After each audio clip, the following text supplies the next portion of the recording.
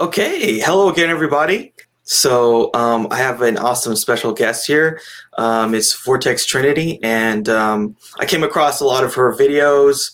I think the first one I came across was like something about like Star Wars, like the Star Wars fandom, and what I thought was an interesting take. And I just watched some of your other videos. I watched your video about Tenet, sort of a non-spoiler review of Tenet, and I was interested in seeing if we could collaborate. And really want to thank you for coming by and doing this review Sure. with me. Oh yeah, this is awesome. Yeah, so I'm Vortex Trinity on YouTube. I'm on Twitter. I have a couple Twitters. My main one is Lizzie Author One. And as it says, I'm a author. I'm a self-published author on Amazon.com. I have a couple books, the Hidden Jewel series. And on my YouTube channel, I'm basically starting out with just basic film reviews. I love watching movies. I love talking about movies. So I figured why not make everyone listen to my opinion. Um, and I also like to do like I'll try to do some more like lists like with my Star Wars one. I like talking about just writing in general, also like about writing characters and how to appreciate characters and how we can learn from writing and things like that. And so it's just a passion of mine is writing. And so I just love to connect with other communities as well who like the same thing. So yeah, this is thanks for inviting me again. Yeah, no worries. I was really excited. I definitely felt like there was some crossover and there was a lot to talk about. Would definitely be excited to hear you talk about your writing and things like that. Because I sort of write for film a bit myself. I'm a filmmaker, so I write a lot of the stuff that I try to shoot. And we had been talking before we started here that you were interested in getting into writing for film because you wanted to do adaptations of your own work. Adaptations is an extremely important part of filmmaking because the mediums are so different. But if you understand what makes each medium kind of its own thing, you can sort of come to the core of whatever your story is, and you can translate that in any medium. So, Yes. Yeah, yeah, definitely. and I feel like that's why we love film and stories in general, right? It's like everything has its own sort of unique take. Every medium has its own take that you want to portray, and the more mediums you can get your story across, the better your story is probably going to do. Yeah. Yeah. And kind of like as a writer, a lot of times I'll just have characters sometimes that are just in my head. And you kind of need to get them out of your head and share them with the world. So that's another way to, put them on paper. And then eventually, if you get to translate them into another, whether it's a TV show or movie or even a video game, then all the better. But yeah, it's definitely because I connect with characters. That's my thing is even if the plot is weird or crazy or not even a good plot, but if the character is really, really good, then job well done. So that's my biggest thing is I love creating characters and studying characters and when I connect with other writers, whether it's on Twitter or Facebook or even meeting other writers, I love hearing people talk about their characters because it's almost like they're introducing a friend to you, if that doesn't sound strange to people who are not writers. Yeah, for sure. I mean, character is one of the core essential parts of story. I mean, if you think about all of the stories we really care about, right? Like Harry Potter, it's named after the character that we connect with him, and we Yeah. see this whole universe unfold through his point of view. Yeah, Star Wars, right? A lot of it's some Skywalker, Luke Skywalker, or Right. Princess Leia, or Han Solo. Even like the side characters like Chewbacca and the droids. Like one of the interesting things about Star Wars was like George Lucas actually sort of he saw the whole saga as this thing unfolding in front of the droids. Like he saw almost like Yeah. the like R2D2 and 3CPO were the window that we understand the whole world through, Right. and Right. they're the one constant out of all this conflict. And Yeah. I actually they're never great really thought characters of and they're that. robots, right? Yeah. Yeah. Yeah. Yeah. Definitely. So speaking of characters, Hmm. now we come to Tenet. Yeah. Yeah. Oh Yeah. man, the characters in this film. I feel Oh like boy. I feel like the plot of Tenet is a character in itself. It's like yeah, it's crazy.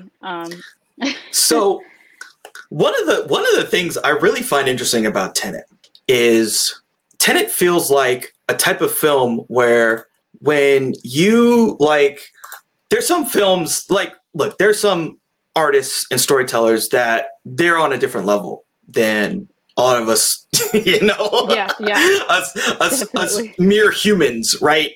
who are unable to comprehend how deep their mind is able to create this type of storytelling. Yeah, The person who comes to my mind is like Charlie Kaufman, who I think is just like an incredible writer, incredible what he's able to do, and able to do stuff that sort of breaks a lot of rules in a lot of ways. This feels like the type of if I wrote this script and I gave it to someone and I just had my name on it, maybe all the same names of the characters, people would be like, "This is terrible." Like I would, right? Like people would never like if we put our name on this film and we gave the script to somebody, they'd be like, "No, this is like what?" So yeah, yeah. it's but he can get away with it because he's got so much capital built up because he did Tenet and The Dark Knight and Inception and well Hmm. yeah, and he's done all these big films that have been really successful, but he's really trying to get away with something here, I feel like. And you know, the question like I think we have to answer is does it work? Does what he tried to do in this film actually work? Yeah, Or did he kind of leave us not with enough to connect with to make the story work, you know? I don't know. yeah. What do you think of that? It seemed like this one was almost personal, like almost a personal project, because I remember reading in the trivia how he worked for years on this. And Yes. usually when you pour years into something, that means that it means a lot to you. And so it seemed like you know, he did his other projects, but this was like his favorite almost. Like I really want to get this time inversion project out. And so the result is I don't know. It's to me it's because I just watched it again today. I've seen it twice now, and it's definitely one that requires, unless you can pick it up like that, like really fast, requires a second viewing.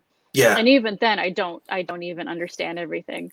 And also the fact that he has them do their own stunts and has very practical special effects, which he did it with Inception too. It seems like he really does make it personal. And sometimes when it's personal like that, it's almost hard to understand what it is they're trying to get across, Hmm. because at the same time at the end it almost seems like they're setting up for a sequel, or you know. So I wonder if he wants to make this a franchise. That's what I wonder. It really feels, yeah, like this is the first glimpse we get of a bigger world, right? Yeah, Um, and so I guess we should probably sort of talk a little bit about some plot elements just so that we can kind of, I guess, go over all the things in the film that there are to talk about. So, like I said, this is going to be a spoiler discussion. Like, we're going to go deep into all of the things that happen and we're going to go there. yeah. Right. So just a warning to anyone who's watching, anyone who's going to be listening, we're going to go into spoilers.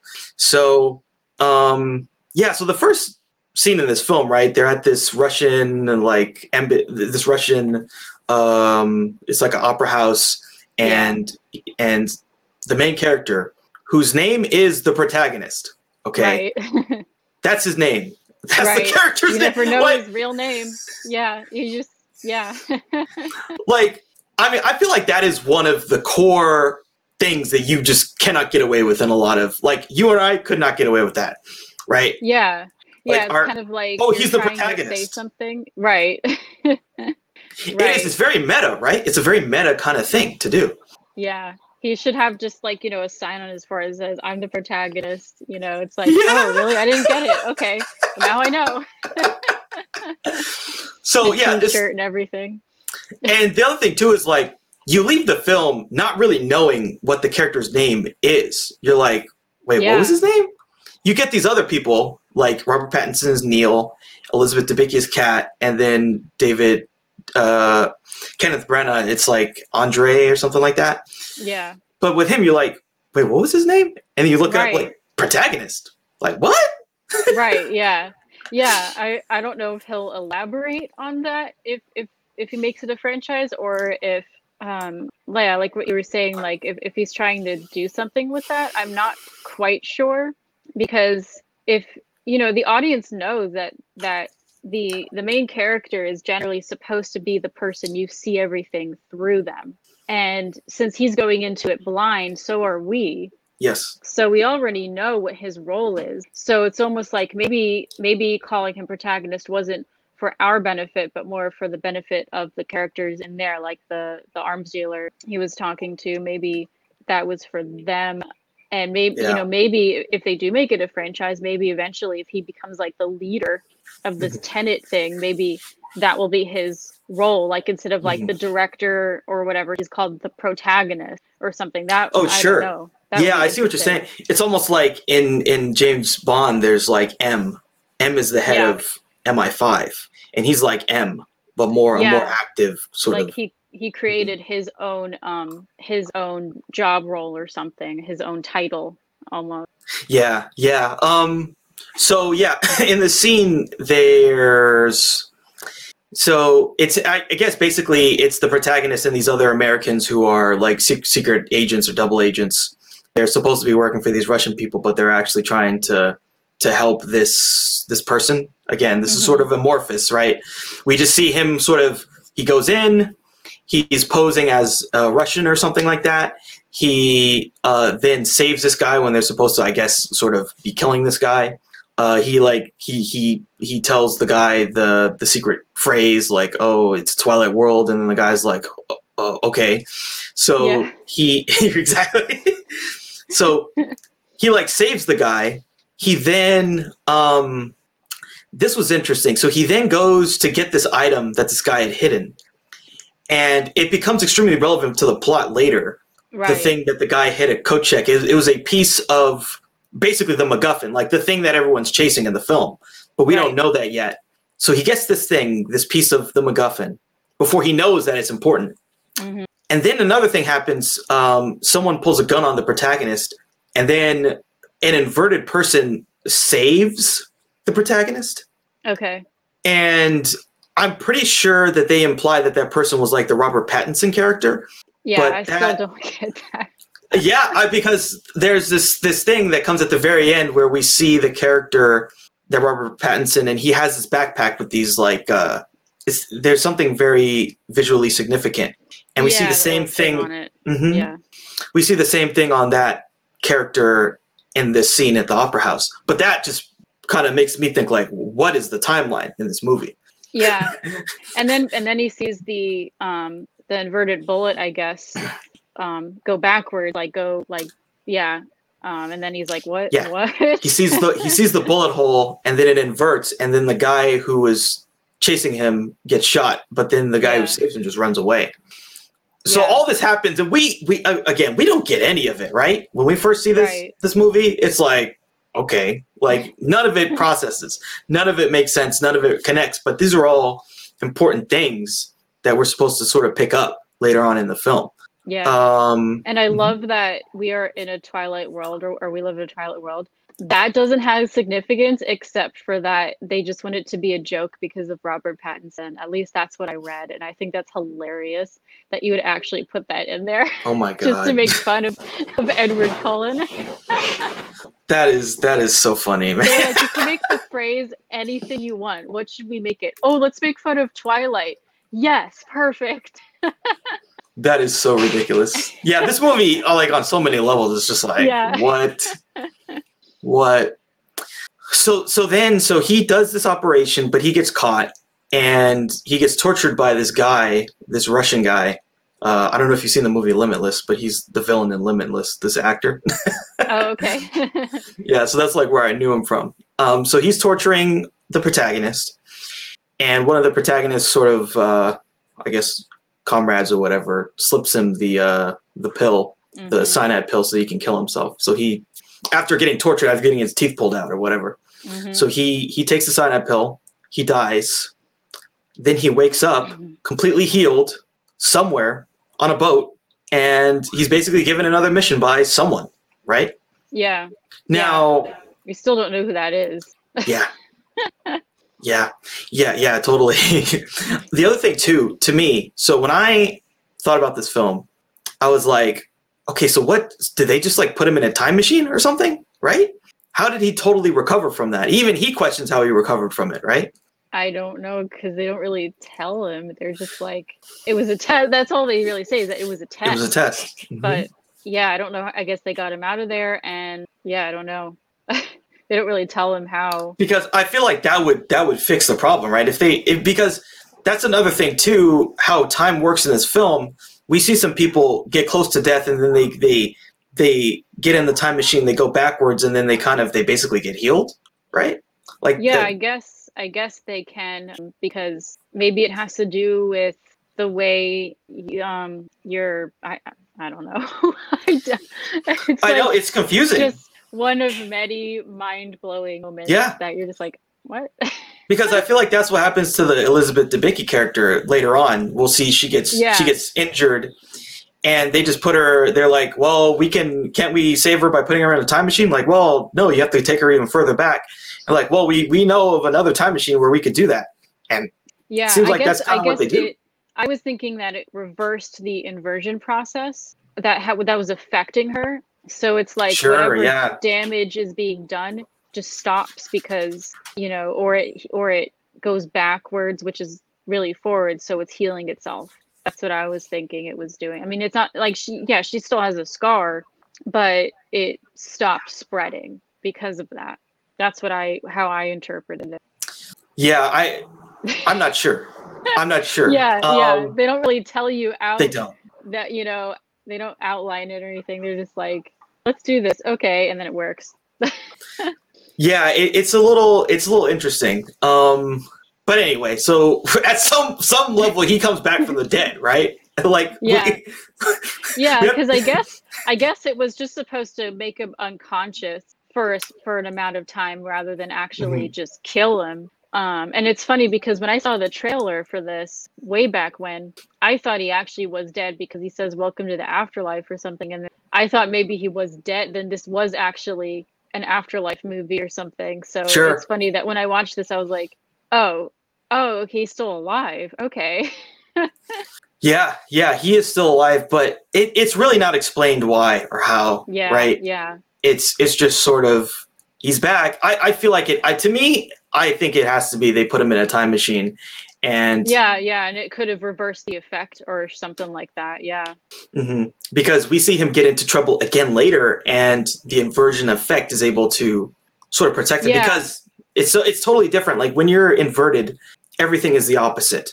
yeah, So something that would burn you freezes you. Something that would, and I think we even see this is sort of jumping ahead a little bit, but we see there's a scene where the protagonist gets into a fight and he starts bleeding from the fight before the fight happens.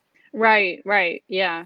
That's just like yet another kind of cool thing. Like I just think it's kind of cool. Like it's gonna happen, but it's already too late, or it's already like happening, kind of. Yes, yes, you see the effect, not the cause, Exactly. Yeah, yeah. It's pretty but it's cool. still going to happen. Yeah, you can't do anything about it. Yeah, Yeah, it's totally this movie is like messes it's with your crazy. mind. Yeah, it's crazy. Just totally messes with you. So then we get to the scene where this woman, the scientist, is explaining inversion to the protagonist, and that's a very interesting scene. So something that someone pointed out to me, and I want to see if what you think of this. So someone proposed the idea that so the woman is showing him this thing, showing him the inverted bullets. Someone was saying that slab of rock was from the final battle at the end of the film. And I was wondering, do you think that was true, or do you think it was just like some random inverted material, or do you think that had a connection to something else that happened in the plot, the stuff that they were using Well, at that point? I'm sure it had to have a connection to something that is going to happen in the future, which would be that battle. So even if it's not that battle, it's something that will happen, from when he meets her, because it's inverted ahead of time. So it could have been that battle. I'm not sure what the significance of that would have been unless it's just showing how everything always comes together. So it definitely, yeah, it definitely could have been that would be really interesting, because then it shows that maybe that scientist has a bigger part to play than just someone there to explain what's going on, because all she does is show up and explain and then he leaves. Yes. So to And it's really expand just on her character would be interesting. yeah, it's just like for our benefit, right? For the Yeah. audience to really kind of understand what is going on. Yeah, exactly. She's like there to, I'm here to help you. But Yeah. like, I mean, there has to be people studying it, so it makes sense that there would be somebody there who knows what's going on, because somebody's got to study it, um, so that they don't like totally mess around with it and just end the world even earlier than it would I have been. know, I know. They could Someone's got to have put that a could have bottle been on that. yeah, yeah. Yeah, and so the way that they explain it is that there is this process where you can reverse an object's entropy so that it goes backwards in time instead of forwards. And so you can send all kinds of things, guns, bullets, bigger stuff that we see later, like even there's a inverted like boat. Um, Yeah.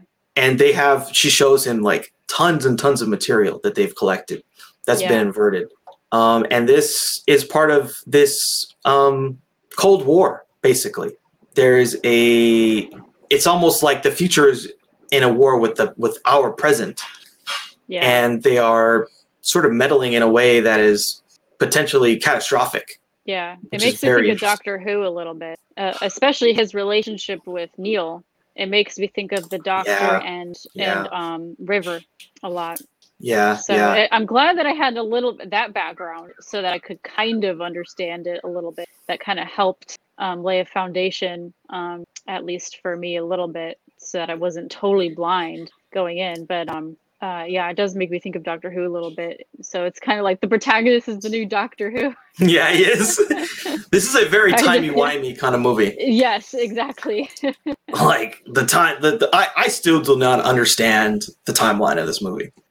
Yeah. I Yeah, really, because it's not as simple like go back in time and fix something and then go back. It's literally things happening at the same time, but you see the effect, the backwards and the forwards, not just the present and then the future and then the past and the future. It's like but literally the present and the past at the same time. So that's a little bit new for me at least. And to watch it play out is really interesting. I mean, to watch a car, the car isn't driving backwards. It drove forwards at some point, but to your eyes, it's driving backward. Like it's so hard to wrap your mind around it.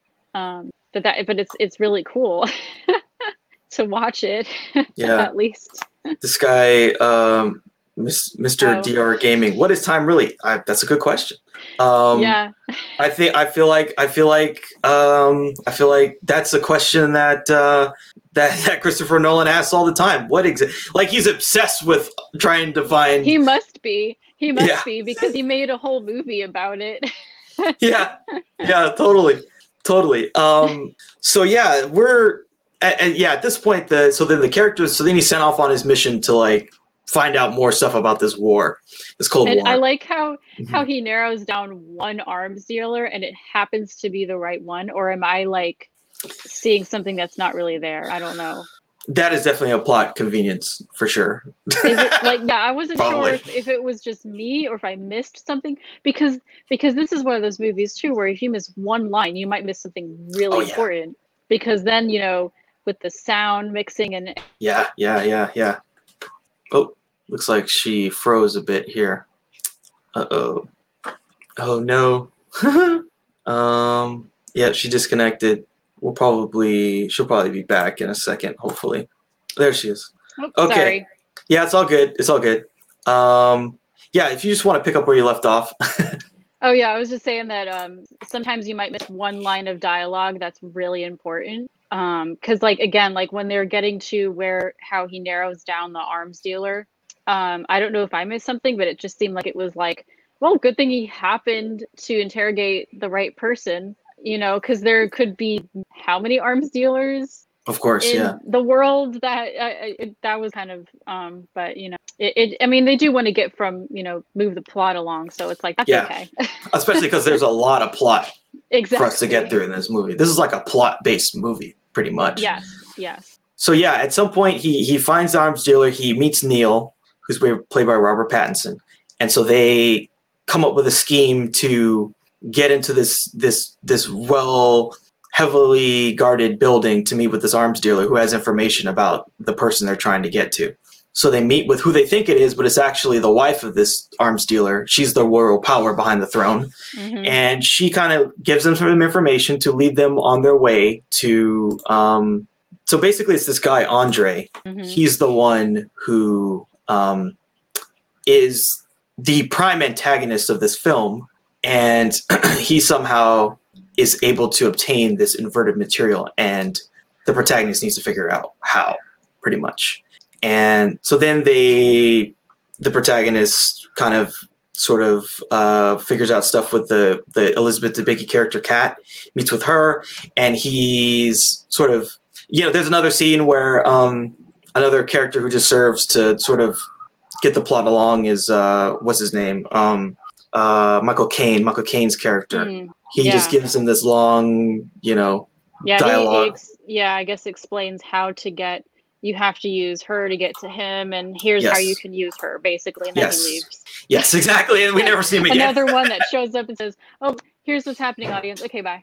Yeah, exactly, and a very interesting scene, like very hoity-toity British kind of stuff. Yes. And so he sends him on his way. So the protagonist needs to get with her, but also sort of obtain like this painting. There's something to do with this painting that Andre or something. Mm-hmm, that Andre is keeping in Oslo in this like holdover. So there's these airports that have these places where you can keep basically paintings and other very high value items, so that you don't have to pay taxes on it. Yeah. So Andre supposedly has the painting there, and so Neil and the protagonist come up with this scheme on how to get into basically where the vault would be for this painting. And their plan is to crash the 747 into a building to cause a distraction. Yeah, to get a painting. When you ask guys to do a very simple task. Yeah, so first what we're going to do is we're going to have to get a bomb, and then we're going to get a plane, and then we're going to have a tank hit the plane. Just to get a painting. But it was cool. Yeah. So we've talked a lot about like the sound mix in this film. So they're going to do this, thing with the crash this plane, right? Yeah. Like as Bane said. Yeah. And man, I've never heard a louder score in my life than when that plane was about to hit that building. And like I was saying, the second time I watched it, I feel like they for whatever reason, the sound system was louder this time. So like I thought I was gonna walk out with like ear damage. I was like, ow, like I didn't notice this last time, so it must be louder. And so I mean it was still really cool to watch, but I was just like, yeah, this is super loud. It is loud. Like the plane itself is loud, and then you add music over it. It is loud. It is one of the loudest like moments I've ever seen in any film. It is overwhelming with, but it's really kind of cool. Like I feel like it does serve to get you sort of prepared for that moment. And I think they really crashed a plane into a wall or something. They really used a plane, which is really cool. Like, they use the special, or not special effects, they use real stuff.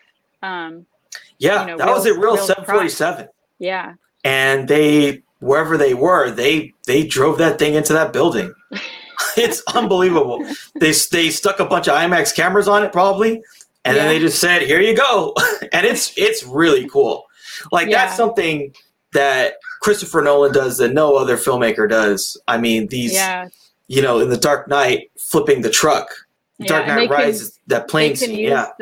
And they can use this footage to study it, for film school and stuff like that, of how to make an epic scene without a green screen, Yeah, and he said that there was zero green screen at all in this Yeah. film, which is Yeah, interesting. I appreciate that. It's not that you can't do really great stuff with green screen, but it's like with the you can make something as epic like as this without it, then great job. Yeah, for sure. So they crash the plane, and the distraction works. While the plane's crashing, they dump a bunch of gold onto the ground, gold bars. It's Yeah. absolutely a wild scene, just totally It fun. And you is. see this one guy like picking up a gold bar. He puts it Yeah. in his backpack or something. Like why not? Who'll know? Who'll know? Yeah, Everyone's focusing on the plane. I may as well steal yeah, some gold. yeah, totally. So that happens, and meanwhile, so they, the protagonist and Neil, they're able to get into this place where they think is going to be a safe. Instead, they find a time machine. Pretty much, Yeah, yeah. they find a time machine, and And I don't think they know it is a time, or at least protagonist doesn't know it's a time machine yeah, until someone pops out of it and he's like, "Oh crap." yeah, yeah. So this was interesting too. So yeah, the protagonist and we, the audience, we have no idea, right?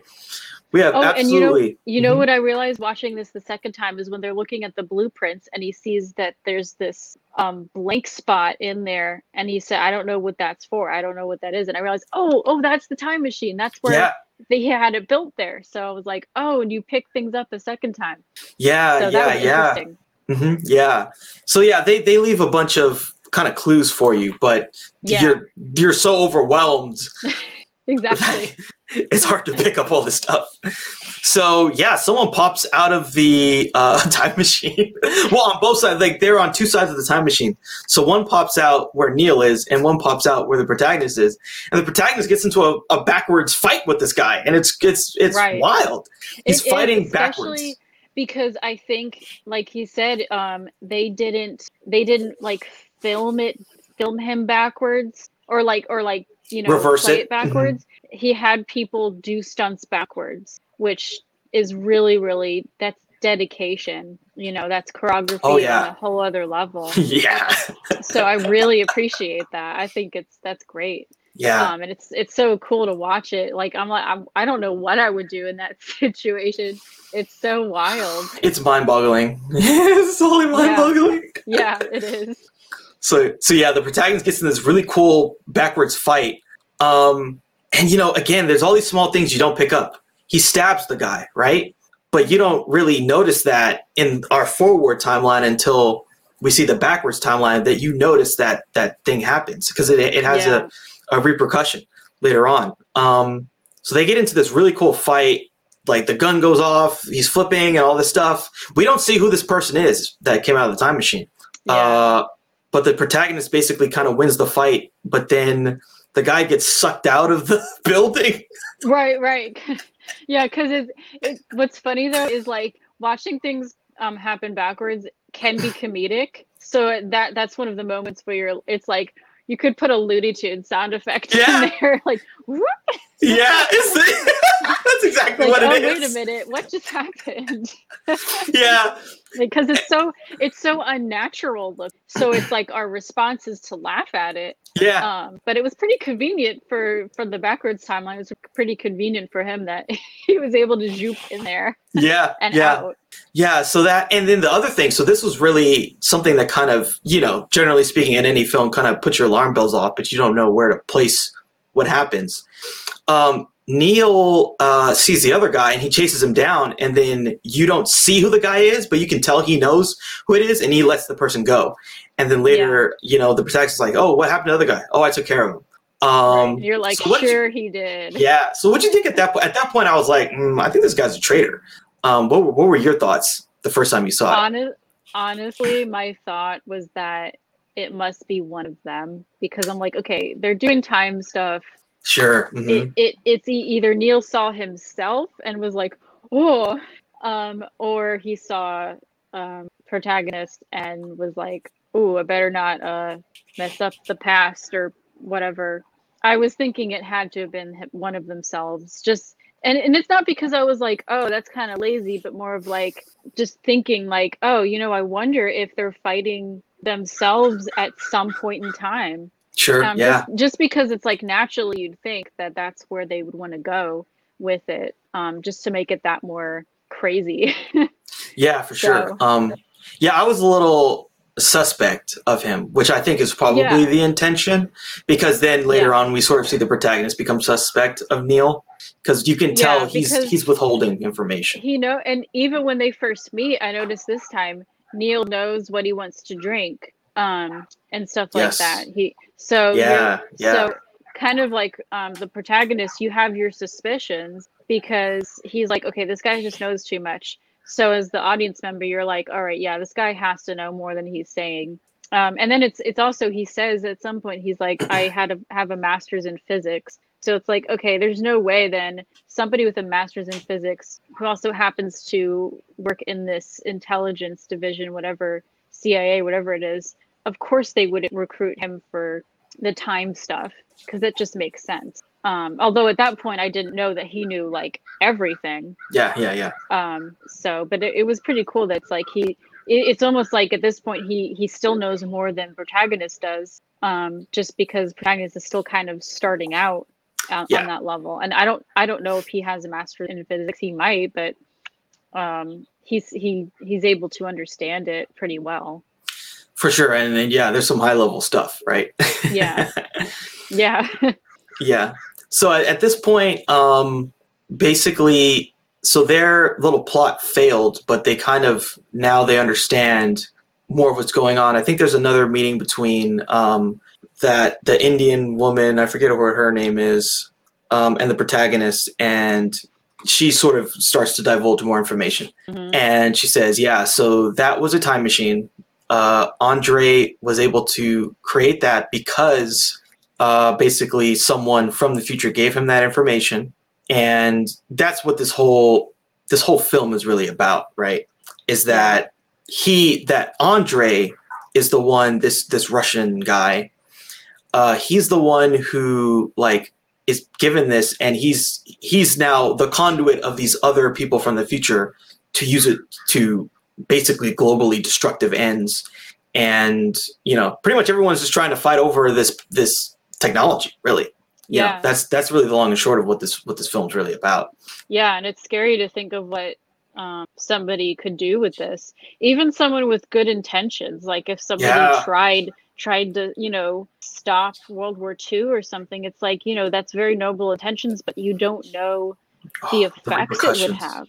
You just don't know. Yeah, so it's kind of like it's kind of like almost having the power of God. You don't want anyone to have that power because we're going to screw it up. Mm-hmm. And then now it's in the hands of someone like him. So it's like, yes, we definitely want to stop him, basically. Yes, and I think is either this scene or a scene later. She describes to the protagonist like the person in the future who invented this technology literally killed themselves because they thought it was so powerfully destructive, and then they hid it in the past so that people would have a difficult time finding it. But later on we'll find all of it pretty quickly. So oh well.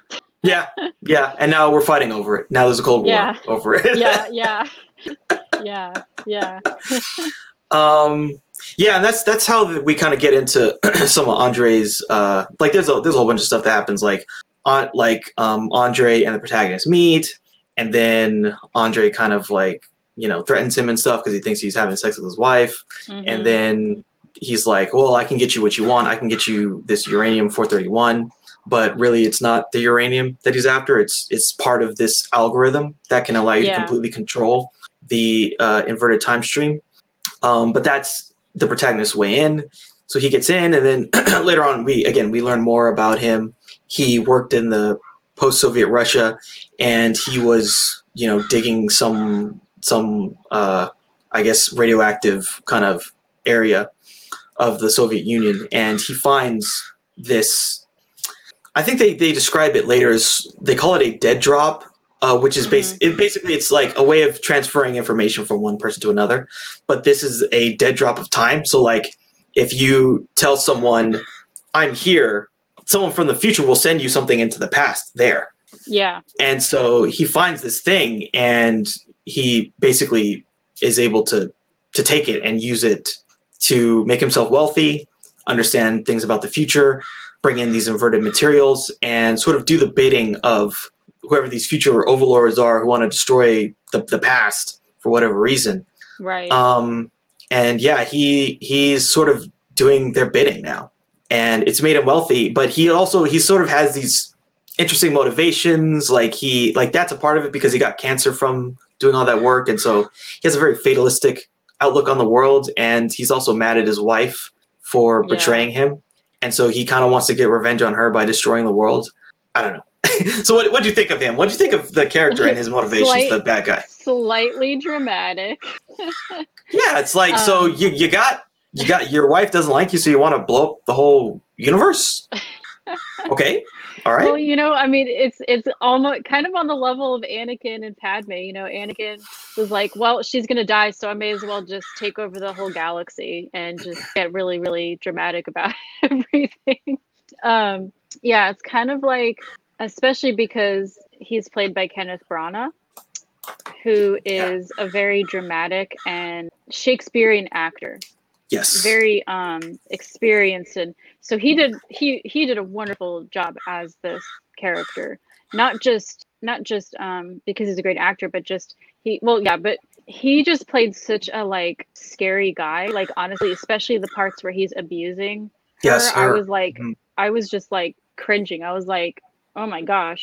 And it's kind of funny because I wonder if if they're going to do a sequel, if it's just going to get worse and worse, because then you at some point he's going to counter the people from the future who are doing this, and you wonder how much more how if they're going to be even more evil than this guy, or evil in a different way, because they're more about, I guess, destruction, and he's more about like it's more personal for him. It's like wanting to control her and wanting to like he says, if I can't have you, then nobody can. Yes. So it's really an obsession. And it's kind of a motive that I almost feel like I haven't seen in a while. I feel like, what they've done a lot with villains is try to make you sympathetic. Like, oh, well, I see why they're doing that. But with this, it's really not sympathetic. It's more of like very, very unhealthy obsession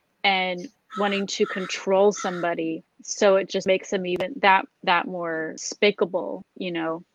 We totally hate him. We just like from the jump we hate this guy. Like we're like, nah, with the Russian accent and the controlling stuff, we're like, nah, man. I Russian accent alone, I feel like Russians are like the one group where we're kind of still okay with, like, they're always the bad guy, right? They've become kind of the universal bad guy now, the Russians. So, he did a great accent too. His accent was pretty good, yeah. And the other thing too is like like there's that scene where he's like about to beat her on the boat. Yeah, it's just like really, really, really bad stuff. Yeah, it's like you have all this shooting people and killing and blowing up, but then like a man like abusing his wife is just so personal that to me, it was so hard to watch stuff like that. But they did such a good job portraying it and showing how the tension. It was very real. Mm-hmm. So it just made you want him to be defeated even that much more. It's not. It's like, yeah, he wants to end the world, but he also beats his wife. It's like, you know what? Down with him. Okay. Yeah. It's kind of like in the movie John Wick, the first one. Like they kill his dog, his puppy, and then he kills like 50 of them. Right. And so in the moral hierarchy of the audience, we're like, yeah, that's about even.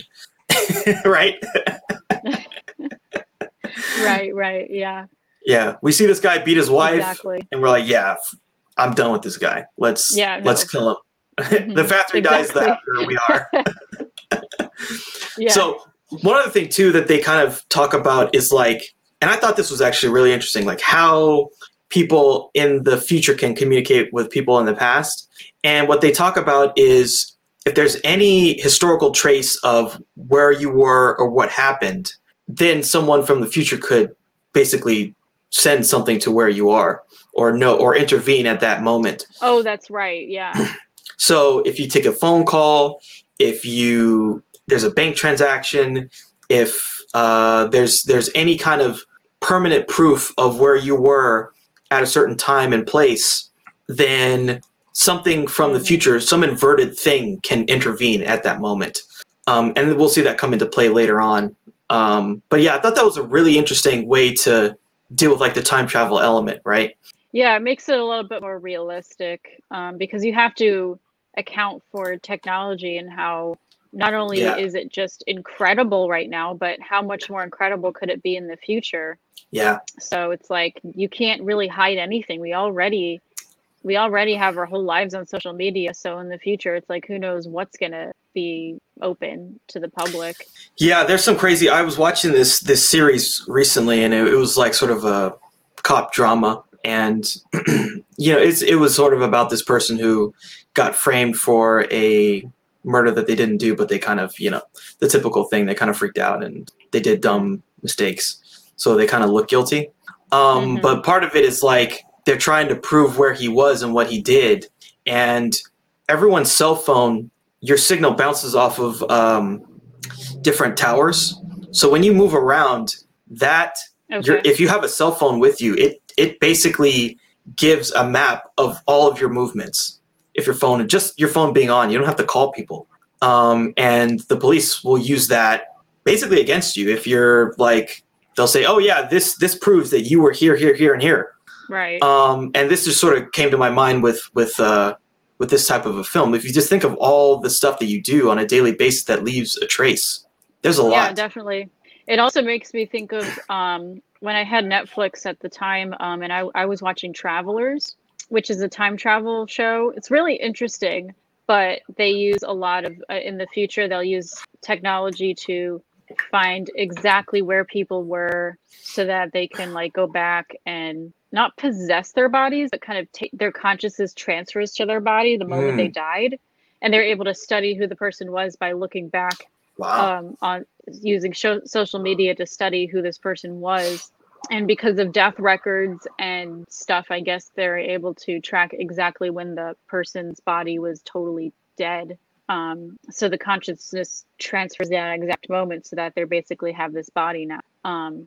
And they use technology in a point where it makes a lot of sense if you think about it. I mean, not that I think that that's possible, but if it were possible, that's probably about how you would do it, I guess.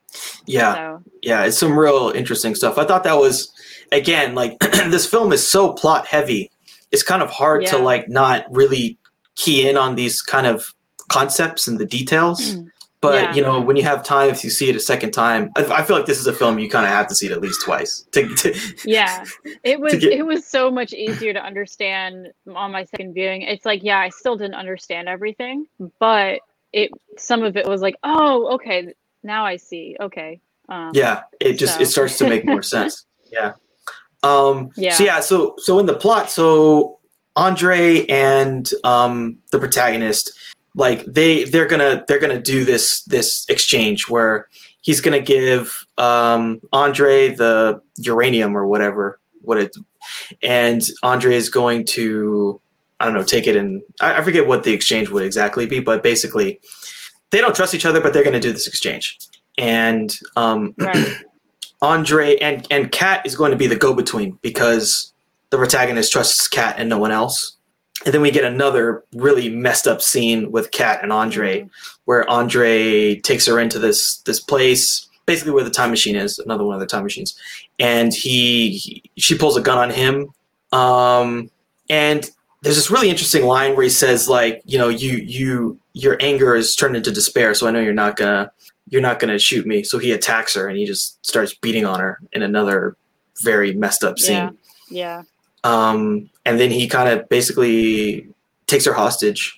And then Yeah. we see the scenario play out, right?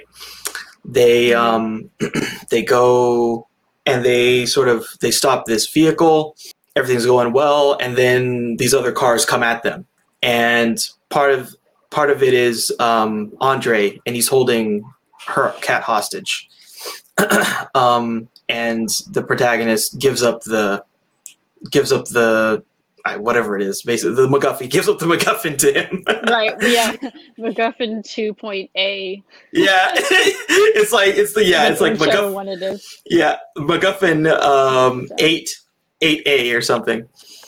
Yeah. So he gives up the thing, and then we see the car crash happen in reverse.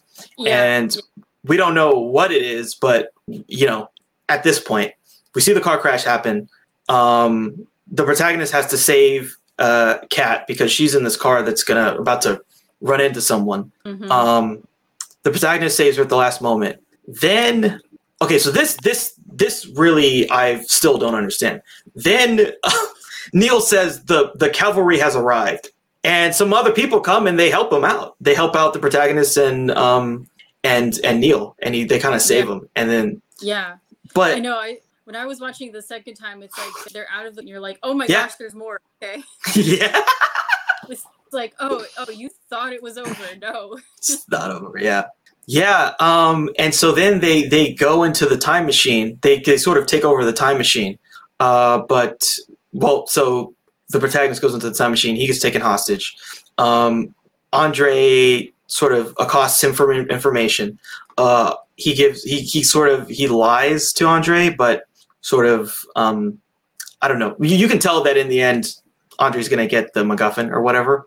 He shoots Kat. Right. She's injured, but then the people come in and they help him take over the time machine. Yeah. And I don't even remember the. I still don't know. Like that's something I still don't understand who these people are. It's kind of the Tenet, like they're the people who. Yeah, the Tenet squad. Yeah, exactly. They're the ones. They're the Twihards. Exactly. Yeah. So, but at least they're able, and they can help some more stuff to protagonists how to deal with the world when inverted, and it's led by Aaron Taylor Johnson. Yeah. Who I wasn't expecting to see, so it was kind of a good sight. I was like, "Oh, it's him! Oh, interesting." I don't know who he is or why he's here, but I'm at least kind of down. Yeah, and he's not shooting at what? Yeah, yeah. So the protagonist sort of, and this is an interesting thing too. Like they say, like if you go into a time machine, you have to see yourself come out, or you don't. You shouldn't go in. I thought that was really cool. They're which is interesting too, because a lot of times stuff like with Harry Potter, make sure you don't ever meet yourself go crazy or something. And this one, it's like, no, you need to make your side. Or it means you died or something bad happened. Yeah. Yeah. You spontaneously combustion the oxygen. I don't know. Yeah. And then they explain all these rules. Again, more sort of exposition. There's an exposition woman from the Tenet squad, and she just gives them the rundown. You're gonna when you drive, you're gonna appear you're driving backwards to everyone else. You're gonna have to wear a mask because the oxygen isn't gonna work otherwise. You're gonna feel weird. Things are inverted, so if you get burned, it's gonna feel cold. If you freeze, it's gonna feel hot. All this stuff. So he goes in, and then protect. She says very quickly, but I still caught it. You are inverted to remind you the world is still normal, but you're in that. Just it's kind of it's interesting to remind you. Yeah. And then he goes into the world inverted to try and intervene. And it's an interesting scene when he first goes in there inverted. Like you see birds flying backwards. He steps in a puddle and then the splash goes inward. Right. He gets into this car and it starts and then he starts driving, but it's all very.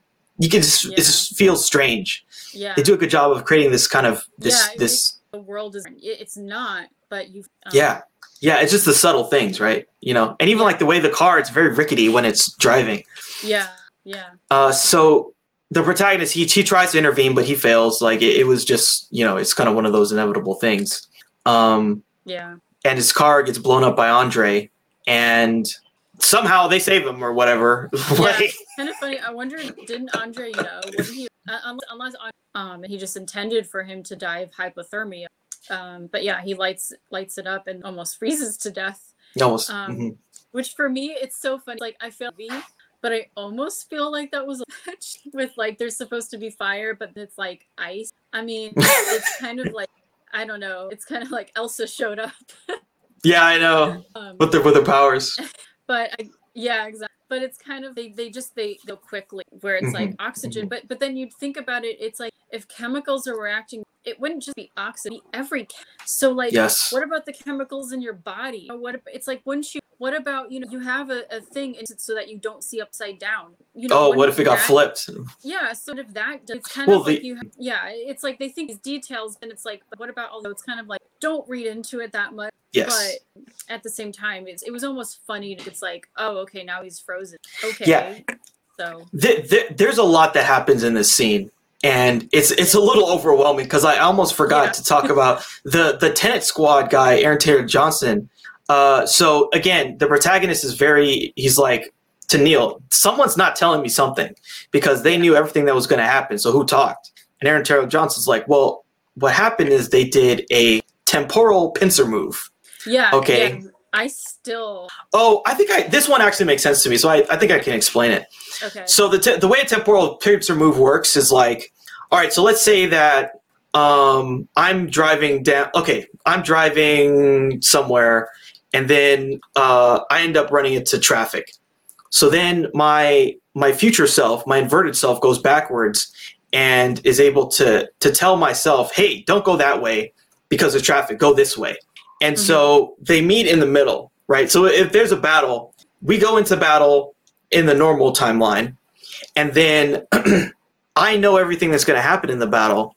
So then I come inverted. I come at the other end, and so then we meet in the middle. We both, so because the inverted person knows what's going to happen, they're able to act with more intelligence. Okay. So pretty much there's someone going forward, and then there's someone going backward, and then the pincer is that at some point they both meet. Okay. Now, does that it's a little wonky, yeah. But not really. They're not really affecting the past. They're the past. It all, so yeah, the way that time works in this universe, all of it happens sort of simultaneously. So because Andre made the point of trying to do the pincer move, and he, like, we see him after he beats up his wife, he's like on the phone, tell me everything that happened exactly as it happens, to the guys in the truck.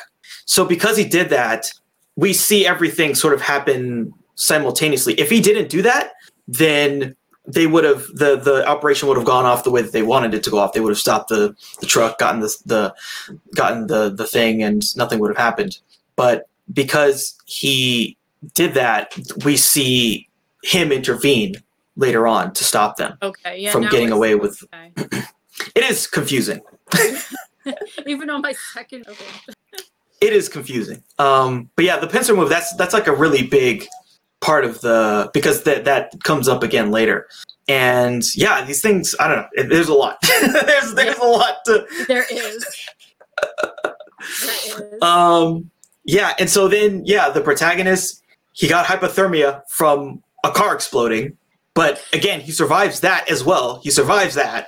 And then there's some more exposition. They're talking about how to save her, how to save Kat. So they have to go all the way back to the time machine that was in Oslo, in the airport, to basically take her back far enough to save her. And so they're going to do that while there's this long expositionary thing about the grandfather paradox and all this other stuff. Yeah, and that made not just Doctor Who, with like Endgame. Yeah. Because of how they talked about time stuff, it was kind of like it's kind of like they're to the audience almost like, look, it doesn't what you think it does. Kind of like every opinion or thing you think you understand about time travel, it doesn't work like, that's all fiction. So this is how it really works. That's kind of how the purpose of and movie right, because at some point Neil says, it gets really deep. He's saying like, oh well, we don't know because there's the theory of multiple timelines, so we don't know how when people's thoughts manifest, and that would change things. And basically what he says about the grandfather paradox is like, because the protagonist is like, well, wouldn't killing us destroy them? And they're like, well, they don't think that they want to destroy us. They just want to like gouge our eyes out, break our knees, and throw us off a cliff. That's what they're trying to do. Right. Yeah. And yeah, I feel like there's many times in this film. So like the scene with that woman that the protagonist meets at the very beginning, where she says, don't think about it, just feel it. Right. She says that to him. Yeah, or And even if you start doing it, there's going to be even more that you're going to have questions. So it's like, don't even try. Yeah. And in this scene, Neil's like the protagonist, like, I don't understand. He's like, yeah, try getting some rest. That'll help. Yeah, definitely. Like, just give your brain a break and your body. Yeah, that was so funny. It's almost like the concepts are so high level that, you know, you can't understand. You just got to live it and see it. Yeah. And then, yeah, so, oh, yeah, well, going back to the airport. Yeah, and this is when the protagonist, he wakes up and then he starts bleeding, which is really interesting. And again, we sort of, so then they're inverted and they're going back into the time machine in the at Oslo. And now we see the other side of how, now we know it was the protagonist who was fighting himself. And we see the fight from the other point of view. And the fight happens. We see it all happen backwards. We see him stab himself. And then we see him go into the time machine. And on the other side, we see Neil watch the protagonist run away. Interesting stuff. Yeah, it's so cool how exactly or is happening now. It's so cool. It's so funny because, like, I guess he knew he was gonna have to fight him. Do what all his. Sure. Yeah. Yeah. So like, oh, I can do that. I can fight myself up. And then the door. He remembered how. So he was like, oh, that must get out of. Has kind of, or no, that's how he got in. You mean through that little gate or whatever, like when he got sucked out? Yeah. So yeah, in this one, he gets sucked and pushed into himself. Okay, right. That's okay. Yeah. And then he gets out by going into the time machine and coming out on the other side and meeting with Neil. Okay. That's how he. It's very strange. So yeah, polluted, but it makes sense when you think about it. So yeah, another thing to kind of go back a little bit, but that's relevant in this scene. Again, at that point in the middle of the film where they were trying to get the MacGuffin. They hear someone on the radio, and they're in like Estonia or something, and then the protagonist says to Neil, "I thought you could speak Estonian," and he says, "No, it's not Estonian. They're speaking backwards." This was another thing. So inverted people, when you interact with them, or someone who's inverted interacts with someone in that's not inverted, they sound like they're speaking backwards. Right. And the same thing happened in the scene with Kat and Andre when he was holding her hostage for information. And I guess it goes out through that translates. Translate, yeah. Very strange. And so that happens again. So at the last thing that happened in the forward before in the non-inverted timeline with the protagonist was like, the protagonist says to the guy who ends up being himself, like, "Who are you? What do you know? What's going on?" And then he gets sucked out. And now in this time we see him say all that, but backwards. Right. Right, yeah. And then the fight happens. Weird. Yeah, it's so strange. All this, it's crazy. It's really like there's all these weird layers and it's so much plot for you to handle. Yeah, no wonder it took work on it, because you have to put a lot of work into them. You do, yeah. You have to, because then you have to think about, okay, how do I play this scene backwards? What does that mean? What are all the implications? Blah, blah, blah. Yeah, it's really complicated. So at the end of the scene, they're able to get Kat into the machine and save her. And now they're sort of on the last leg of their mission. So the protagonist meets again with Priya, who's the arms dealer. And she explains to him that the algorithm was broken up into 9 pieces. That was one of the things that he gave to Andre, was a piece of the algorithm. Priya wants the algorithm to be created because she wants to control it herself, basically, because it's like the ultimate weapon. And so Priya wants the algorithm to be put together. The protagonist knows where it's going to be put together, but he's not sort of telling her that. Let's see. So there's 9 pieces of it. And okay, so the big thing too is like once the algorithm is created, it is the ultimate weapon. You can destroy the entire world with it. Yeah. You can destroy the world. Power, just crazy. Yeah.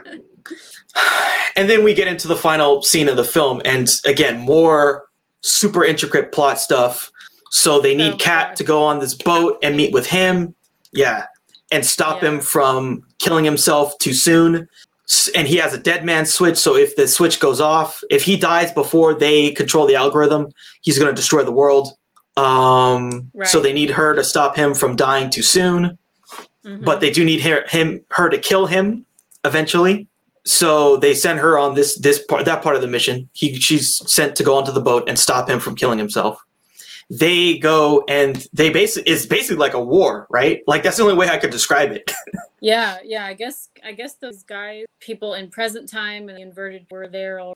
Yeah, see, that's what's cool is that, like, again, things happen. Well, they're not. It's not happening at the same. It just looks like it is, because usually when it's time travel, it's like you just see the effect of what somebody did, but now you're actually seeing what in real time. It's really cool how it works.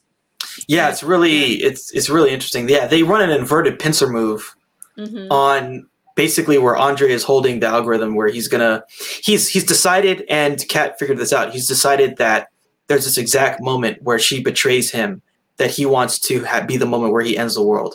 Yeah. And everything's leading up to that moment, basically. This thing. And she even talks about it before. Like she talks about seeing a woman jump off a boat and not seeing him anymore. And they had just been in a fight, blah, blah, blah, and all this other stuff. And so she figures out, oh, this is the moment that he wants to do it, to destroy the world. Yeah.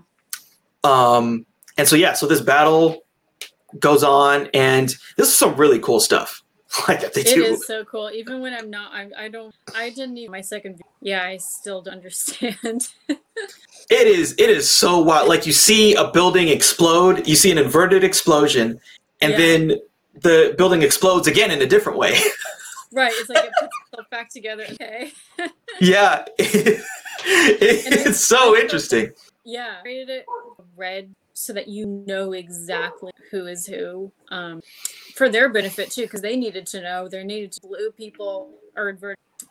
So it made it easier a little bit to understand how that worked. And then it is also that part where the car was honking at them. Well, I think I remember the first time. I feel like that's a good guy. And then yeah. They should stop. Yeah, but of course they don't. Oh my gosh, that guy's a good. And then it turns out that was Neil. He's just like, oh crap. Yeah, he's trying to stop them. So I think whatever happens in this battle becomes. I don't really still understand it exactly. Yeah. I know that I know Neil does a lot of stuff. Neil, like, sort of, so. He said he switched halfway because at the end of the battle, he just decided to, right? Yeah, so he starts on the non-inverted team. He's part of the non-inverted team at the beginning. And then he sort of sees things that are happening and he has to sort of intervene to save them. Like, I think it's basically protagonist and whatever, Aaron Taylor Johnson. No, because he gets inverted and then it turns out that he was the down there that got shot. Got killed. Yeah, he got shot. Yeah. Yeah, because when he goes on, he's basically like, it's so hard for me to wrap my head. Yeah, so he's gonna get on that plane, get in a time machine, and then go back inverted into that battle. So when you're seeing him inverted, you see he goes down there and gets shot, but the Neil he's talking at the end was actually who hasn't been inverted yet. So he's gonna go back and play that whole thing out. Yeah, like your brain just explodes. That's so I know. Just hearing you describe that, my brain just like probably doing like but what it is that he's talking when he talks to and Neil's like telling him, oh yeah, I've known you for years. Yes. Obviously that he died. So even though he already watched him die, Neil knows that he knows that he's gonna go through all of this again and shot. Yeah. Really sad. I was like, yeah, so in the end he's gonna go and get shot but save them. So yeah. Yeah, that's really good. Yeah. Yeah. It blows your mind. It just blows your mind. And I feel like also, again, going back to the very beginning of the film, that scene in Russia with the at the whatever you call it, I forget the I guess it's an opera house. Concert. Yeah, the opera house. Neil is there at that scene and he saves the protagonist. Yeah. He's there and he saves him. And he's dressed exactly like he is at that battle. Right. With his inverted self. So it feels like the timeline of Neil is he keeps going backward. He goes all over this. Yeah, he keeps going backward. You know what? I almost feel like what it is that we see the end of him there when he dies, but I think he keeps going backward and then he meets the protagonist way in the past and then goes back forward. And it's almost like we're seeing the end for him, right? Yeah. And we're seeing the beginning for the protagonist. The doc, it's like the first time he kissed her is like the last, or like the first time that he meets her, or no, not the last time they have opposite timelines, even when their timelines. So it's kind of like Neil's known him for years, but the protagonist him for however weeks or whatever it's been. And so the protagonist is going to continue to know, but eventually, kind of like, again, with the day is coming that the doctor's he's going to know everything about me. At some point, the protagonist is going to recruit me because he's going to know everything about him. He's going to be like, if I don't recruit him, the world's going to end. So it's so interesting. Yeah, it really is. And it's like it's working on such a high level that it's so hard to get all of that out of it the first time you see it. Yeah, exactly. Yeah, I was actually, because my brain wasn't working so hard. It was just more of like catching mist. So everything, not everything, a lot more to it that before. Of course, you're just like trying to brain it. So yeah, seeing it a second time is totally. So yeah. And so basically, to put a button on like the main part of the plot, so they're able to succeed because Kat is on. So Neil sacrifices himself so that they can succeed, and then Kat basically completes her part of the mission. She intervenes right when they get the algorithm. She shoots and kills Andre. And there's another sort of callback to that scene where he beat on her, where she's like, do you see fear or despair? And then she shoots him. She's able to finally do it. And that's like the one real character moment in the film, is that she is able to change and like get over herself and like really defeat this guy. Yeah. So yeah, she shoots him. Mm-hmm. I loved watching. I mean, she knew she was saving them, and she basically had to act to pretend she wanted him back and stuff like that. And then she had to ensure that she'd all this for past. Yes. And stuff. Yeah. Like that. So she shoots him. She slides him off the boat, and when she slides him off the boat, he like hits his head on the boat, the side of the boat. Oh, that's right. Yeah, I like Silver and that day. Yeah, and then they take his body, and they're off, and they've saved the world. Yeah, and that's sort of So, Mr. This guy, he has this question. Is it similar to Memento? I would say it's not similar to Memento. I would say that the film, it's more of a conventional plot, but in terms of the like, Memento is just a movie except backwards. This film is like, the plot elements are very intricate. Like, there's a lot of stuff in every plot element because there's so many things happening on so many levels of time. Yeah, it's like, there are scenes but they're only backward perspective, the person in the present. So kind of like when he says, when they see the bullet in the glass, he says it hasn't happened yet. So it's basically how you summarize the scenes that are backward. It's not that people are actually moving backward. From your perspective, it's backwards because it has not happened yet. Yes. But for that person who's moving backwards, it's actually happening to them in the present. Whenever that is, whether it's going to be, like in the airport, it was a week later. Yeah. So yeah, exactly. It could be any time. Yeah. So yeah, it was definitely, and I mean, it bends your mind, kind of like Memento. It's like you're just like, what? And sort of the ultimate sort of the thing at the end of this film is that the protagonist then says that he recruited himself. I guess he did, yeah. So I guess you could say the test was him testing himself in the future, right? But maybe he will. Maybe he's going to go back and be the master. Even know it yet. Maybe he is the one who comes up with Tenet. Who knows? Maybe they'll do a whole, like with Doctor Who, where they tried to say this music gave him, or somebody gave him from the future, and so he played it. But then it's like, but where did the music? Who wrote it? Kind of like that. So Tenet, he heard it from this guy, but if he gave it to that guy, I mean that guy, right? The first guy who he sees after he comes back, that guy had to have worked for himself in the future, right? Yeah, it's like, where did he go? Yeah, so there's so much franchise there's so much to do with it. So it would be really cool to see them really expand on it, and you know, whether they go to the past or do with it, because really the possibility. There really are. It really twists your brain. Yeah, it does. So I guess, what were your overall feelings now that you've seen it twice about the film? Definitely that it's a study, kind of, you know, like as far as do with the, you know, just this concept of, you know, not just the, I don't want to say cliche, but you know, the idea of time travel that's been done in so different ways, but the idea of inverting an object to the point where that affects, so it's not the whole time travel thing. So the concept of plot around is so cool, and I feel like it was definitely epic. It wasn't trying to be like cool action. I don't think it was trying, you know, a phenomenon. It's really just, you know, let's take this idea and can do with it, and make it really big. And I'm hoping that they do more stuff with this. It would be interesting if they did, for sure, because like just thinking about now that we've talked about it, and I feel like we've really kind of fleshed out a lot of the stuff that's there. There's a lot there, right? Yeah. The thing that just came to my mind now too was like, you know, who's to say that like the character like Neil, who's to say that he's basically from our present, right?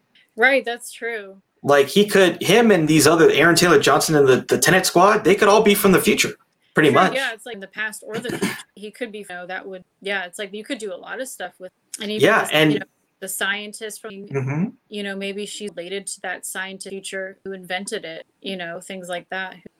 Yeah, I mean, the even crazier thing too is like, you know, what if because someone put this stuff in the past, that's how someone created the technology, you know? Yeah, yeah, I know that would, but that would be. Yeah, it's like you know, I don't know. I don't know. There's a lot. There's a lot to think. Like, what if that woman was the person who ends up inventing the time inversion technology? Yeah, and then by just studying the stuff. What did they do? Yeah. I don't know. They say truth is, so it's kind of like, even if it seems like it doesn't make sense, there's a lot of things. Yeah. So go crazy, I guess. Yeah. I guess, you know, putting a button on our conversation, like overall, I really, the one thing that I wish was that, you know, we started this talking about like characters and stuff. I feel like there's sort of, most of the characters are kind of flat. He gets accused of that, Christopher Nolan, a lot, of creating flat characters that are just there to, like, you know, speak the exposition. But I feel like in Inception, and I feel like those are the two films I would compare the most.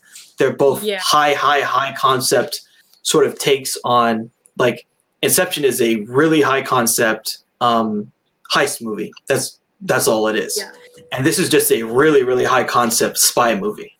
All the same elements are kind of there, but that's what it is. In Inception, there was definitely still elements of emotional sort of resonance with like the main character cop. Like he had this thing with his wife that he couldn't get over because he committed inception on her, and it led to her killing herself, and he couldn't get over that, and it led to him not being able to see his kids. In this, with the protagonist and Neil and these other characters, there's no real emotional core for them. They are just, you know, like James Bond or whatever, right? They're just the spy who's there to save the world. He probably did that on purpose, I think, honestly. But yeah, most of the emotion of Kat, because that's the plot, is the fact that they can use her to kill him, and they wouldn't be able to do that without their is. So there's a lot of emotion with her, but I mean, yeah, it's like the protagonist. I know, yeah. And you know, he is mysterious. So is Neil. And it's like, yeah, I mean, and they both. I love the line when she says, "Oh, our $9 holiday," and he's like, "Where'd you go, Mars?" Yeah. I was like, that was a good. But it's like, yeah, it's like kind of like with Inception. Like I don't remember any from Inception. I remember the actors, and I remember, but it's like I don't remember characters. So it's like with this, it's like, unless it's a really well-known franchise, it's like in a few years you might, oh yeah, that was a really cool. I don't remember anyone from it. Yeah. But it was really cool, you know. So, except for Protagonist, that's the movie I've seen where the main character is protagonist. So you very know, meta. Like if they do stuff with it, it might become more fleshed out characters. But as it stands, it's kind of like so plot driven. That hold the same kind of iconic characters as other films, but but you know, there was, yeah, and but that doesn't mean, at least for, again, it's like you have, I guess, 4 core, well, they all worked for me. It's like the other actors, were just there again for so it's like, thanks. Thank you for showing up and explaining. Yeah, because like, these concepts are like hard to. Someone's got to say that. Yeah. Okay. Cool. I think we covered it. Yeah. We covered everything to say on Tenet so far. Exactly. Yeah. What we can understand. What little we could understand. I mean, there's a lot to. Yeah. There's so much. Oh my God. There's so much. Cool. So yeah. Do you have any parting thoughts? Any last words? Not really. Just that if you're watching, and you haven't seen the movie, but definitely check it out. Like if you liked it, definitely think. So yeah, and also again, thanks for inviting me on here. I love to just talk about this. Yeah, for sure. This has been fun. This has been really illuminating. I feel like I sort of understand things better now that I've talked it through a little bit. There's still a lot that I don't get. At some point, someone's gonna have to explain the timeline to me. I still don't get it, but maybe we can get Christopher Nolan, have a tea special where he sits down and that would. Yeah, that probably would help, honestly. All right, cool. Well, I think it's time to sign off. Thanks everyone for watching and listening, and we'll probably I'll come to you guys with another video in the future.